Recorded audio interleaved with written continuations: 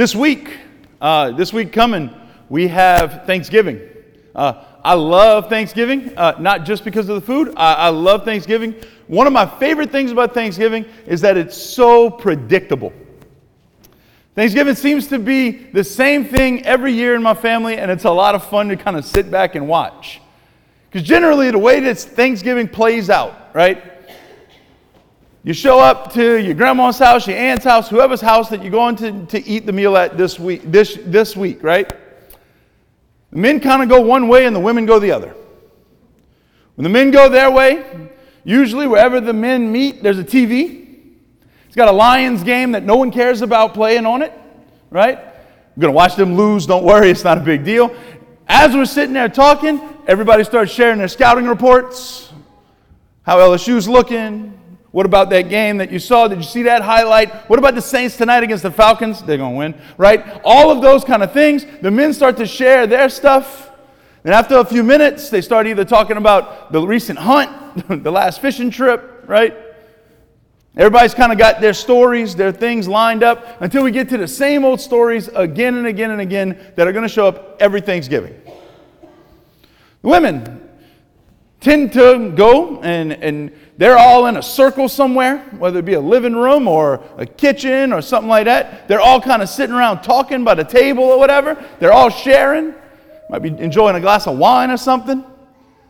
The best thing that you can possibly have happen at Thanksgiving is that one of the grandkids or cousins brings a new girlfriend or boyfriend, because that is going to be the conversation at the table of the women.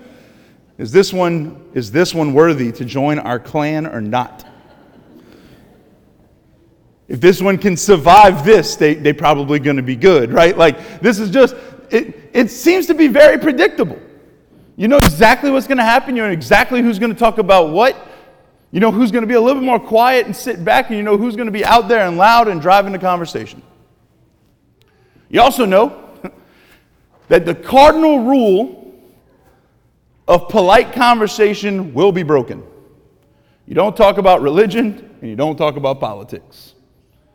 And you know that one uncle is coming. And he's gonna break that rule. If you're kind of nervously laughing, you might be that uncle. But you know, this is gonna happen. That the cardinal rule of good conversation, the cardinal rule of polite conversation is gonna break. Now in my family, the ship has sailed on the whole no talking about church, because you got a priest as a cousin, you're kind of in trouble, right? But I've always wondered about that. Ever since I've heard that statement, in polite conversation, you don't talk about religion, you don't talk about politics. I've kind of wondered, why is religion in that realm? I've asked myself that question before. Why is it that in mixed company, in polite company, you don't talk about religion? It's kind of a taboo subject sometimes. Is it because the cousin the 18-year-old cousin who just went off to college for a semester, got the whole world figured out and wants to come back and fight? I don't think so. Is it because of the brother or the sister of the family that may not go to church anymore? I don't think that's it either. There's a quote that has made its rounds before, and it kind of flares up every now and then. It says, it's by Mahatma Gandhi. Gandhi is this huge historical figure in the 1900s, big activist. He was a Hindu man in India, a philosopher, an activist, and he kind of rose to just a popularity in the country. And he once was asked about Christianity. And he said, it's interesting. I like your Christ, but I don't like your Christians. Because your Christians are nothing like your Christ. Say it again. I like your Christ. I don't care for your Christians, because your Christians are nothing like your Christ. I think that's part of the reason why in polite company we don't talk about our faith. We don't talk about religion. Because so often we don't live up to the bar of Christianity. So often we kind of fall short in that. So often, our existence, our life here is not authentically Christian. It's scandalously Christian. So the question for us today, am I living a life as a Christian that's scandalous or authentic? Today we celebrate Christ the King. And in our readings, we have in our first reading and in our gospel, we have two figures who we see as kings. And I would have to say that one falls into one category and one falls into the other. That over the course of their story, we hear about a scandalous king and an authentic king. The difference in them is that one remains focused on the kingdom of heaven, the true kingdom, the lasting kingdom, the kingdom that goes way beyond this world and into the next.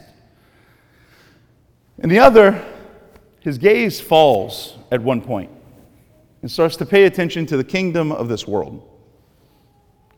Our first reading is about King David. For the Jews, King David was the quintessential king, the top guy. Like, he is the standard by which all kings of Israel are supposed to be.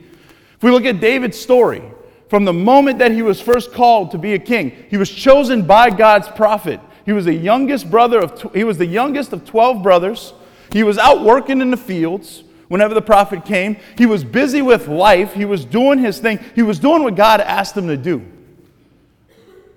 And when he gets called, he gets lifted up, the unlikely, the humble, the one that's not supposed to be chosen, gets called to be the king of Israel. Fast forward in his life a little bit, we know that David, with a sling, has really, really good aim. And he takes out the giant Goliath. Over the course of the next few years, he grows in popularity, he grows in power. People start to say, we don't want Saul, the king that we had. We want David to be our king. We want you to rule. We want to put you on the throne. And they do. And he rules well. Today we hear about him being anointed king, which is a beautiful thing. But David, the problem is that for most of his life, he focuses on the kingdom of heaven. But at one point, his gaze onto the kingdom of heaven falls. And he starts looking at the kingdom of the world. Finds himself in power, with a lot of comfort, a lot of people that'll go out and fight the battles for him, so he can kind of just sit back and rest on his laurels. He ends up seeing Bathsheba taking a bath. He ends up having an affair. He ends up having a child and having her husband killed. This whole thing goes on because David's gaze fell from the kingdom of heaven to the kingdoms of this world.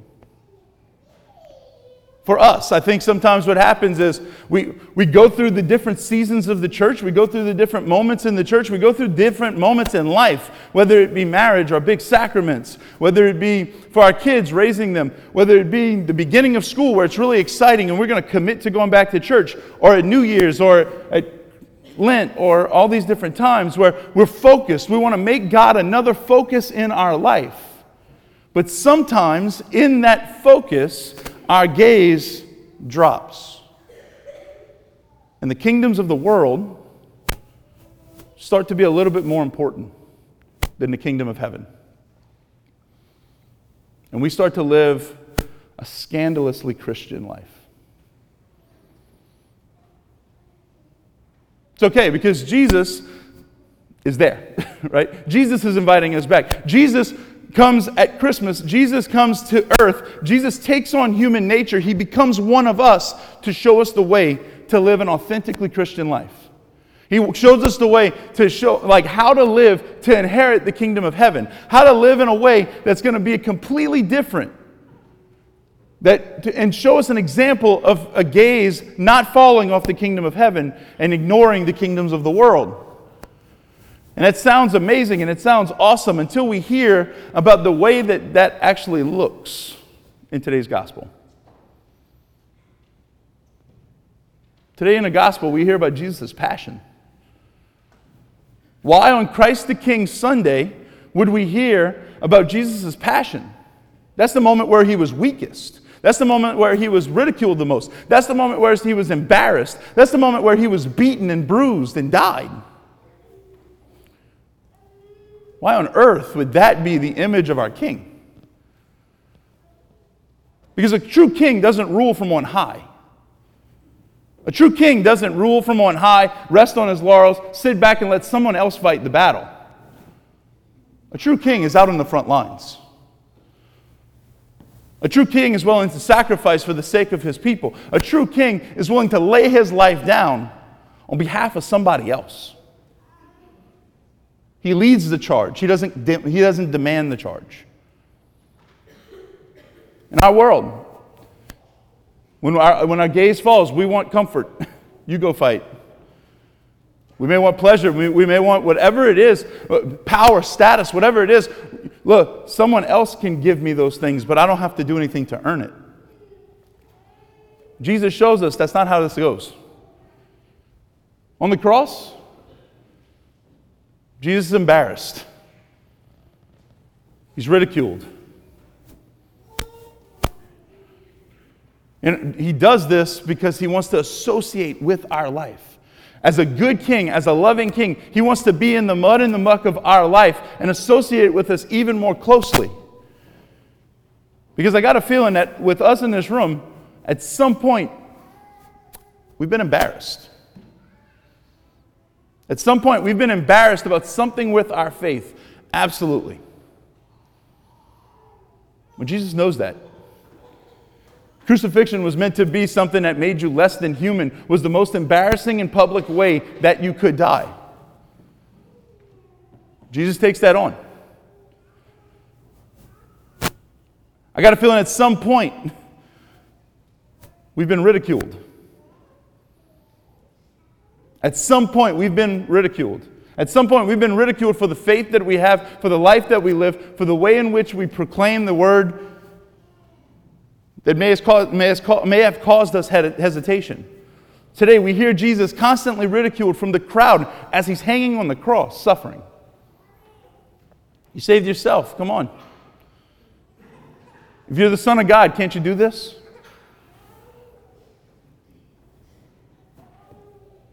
Finds himself accused. I got a feeling at some point in our life we found ourselves accused. Look, I know who you really are. You may go to church on Sunday, but I know you on Monday and on Tuesday and every other day of the week. I know your past, so don't get all preachy with me. Jesus finds himself accused. Think of the criminal looking at him. Didn't you say you could do this? Accusing him of not caring. Accusing him of being a liar. You see, right now, we find ourselves on the brink of our society really picking up, right? Really running. Next week, when we come to Mass, we start off another part, another big piece of the Christian experience. That's Advent. We start to proclaim, we start to prepare ourselves interiorly for the coming of Christ at Christmas. We give ourselves 4 weeks to prepare for the coming of Christ at Christmas. We prepare for the king coming, not a king that's going to rule on high and sit in a palace and sit back. But we prepare ourselves for a baby who's going to come in a manger. Again, flipping the mystery on its head. How are we going to prepare? Like if our life has not been living in authentic Christianity, that's okay. If we've lived a little bit scandalous, where our gaze has been focused more on this world than on the next, that's okay. As long as we don't leave ourselves there. Advent is a time of us being able to redirect our gaze back to heaven. Being able to look back to our Father. Being able to come back and prepare ourselves to receive a Christ child, the Messiah, the King of the universe, as the form of a baby at Christmas. So when we come to Mass, for example, we come to see God face to face, basically to get a foreshadowing of our heavenly reality. We get to receive God the same way we'll receive Him at Christmas, the same way we'll receive Him in our heavenly kingdom as our reward. We also come during Advent. It's the perfect time for us to be able to prepare ourselves interiorly, to come to confession, to receive the forgiveness that God has for all of us. Basically, to echo the words of the second criminal that was crucified with Christ. Have mercy on me, have mercy on me, Lord, a sinner. You know, that second criminal, they've come to realize they got his name, and he's actually lifted up as a saint in the Catholic Church. It was the first deathbed confession of sorts. That he looked at his Savior and he said, Lord, forgive me, a sinner. And Jesus saying, yes, you'll see me in paradise, is basically him saying, you're with me. You're with me in heaven. You will receive your heavenly reward. That's what God calls all of us to do at some point during this Advent season. Is to open ourselves up to His mercy, to be brought back into good graces with Him, to redirect our gaze to the heavenly reward that we have, to His heavenly kingdom, to look past the things of the world that are passing, that'll be gone, and look to Him. You know, it might not be polite to speak about religion and politics at something like a Thanksgiving meal. But it'd be a whole lot easier if we live in a Christianity that's not scandalous, but that's authentic. Let our day to day, let our day here at this feast of Christ the King redirect our gaze for the time being. But let the Advent season settle us where we're constantly looking at and constantly reaching out and constantly desiring more relationship with that King. Today we come in a powerful way, just like St. Dismas. Lord, have mercy on me, a sinner, that we may be refocused on our heavenly kingdom.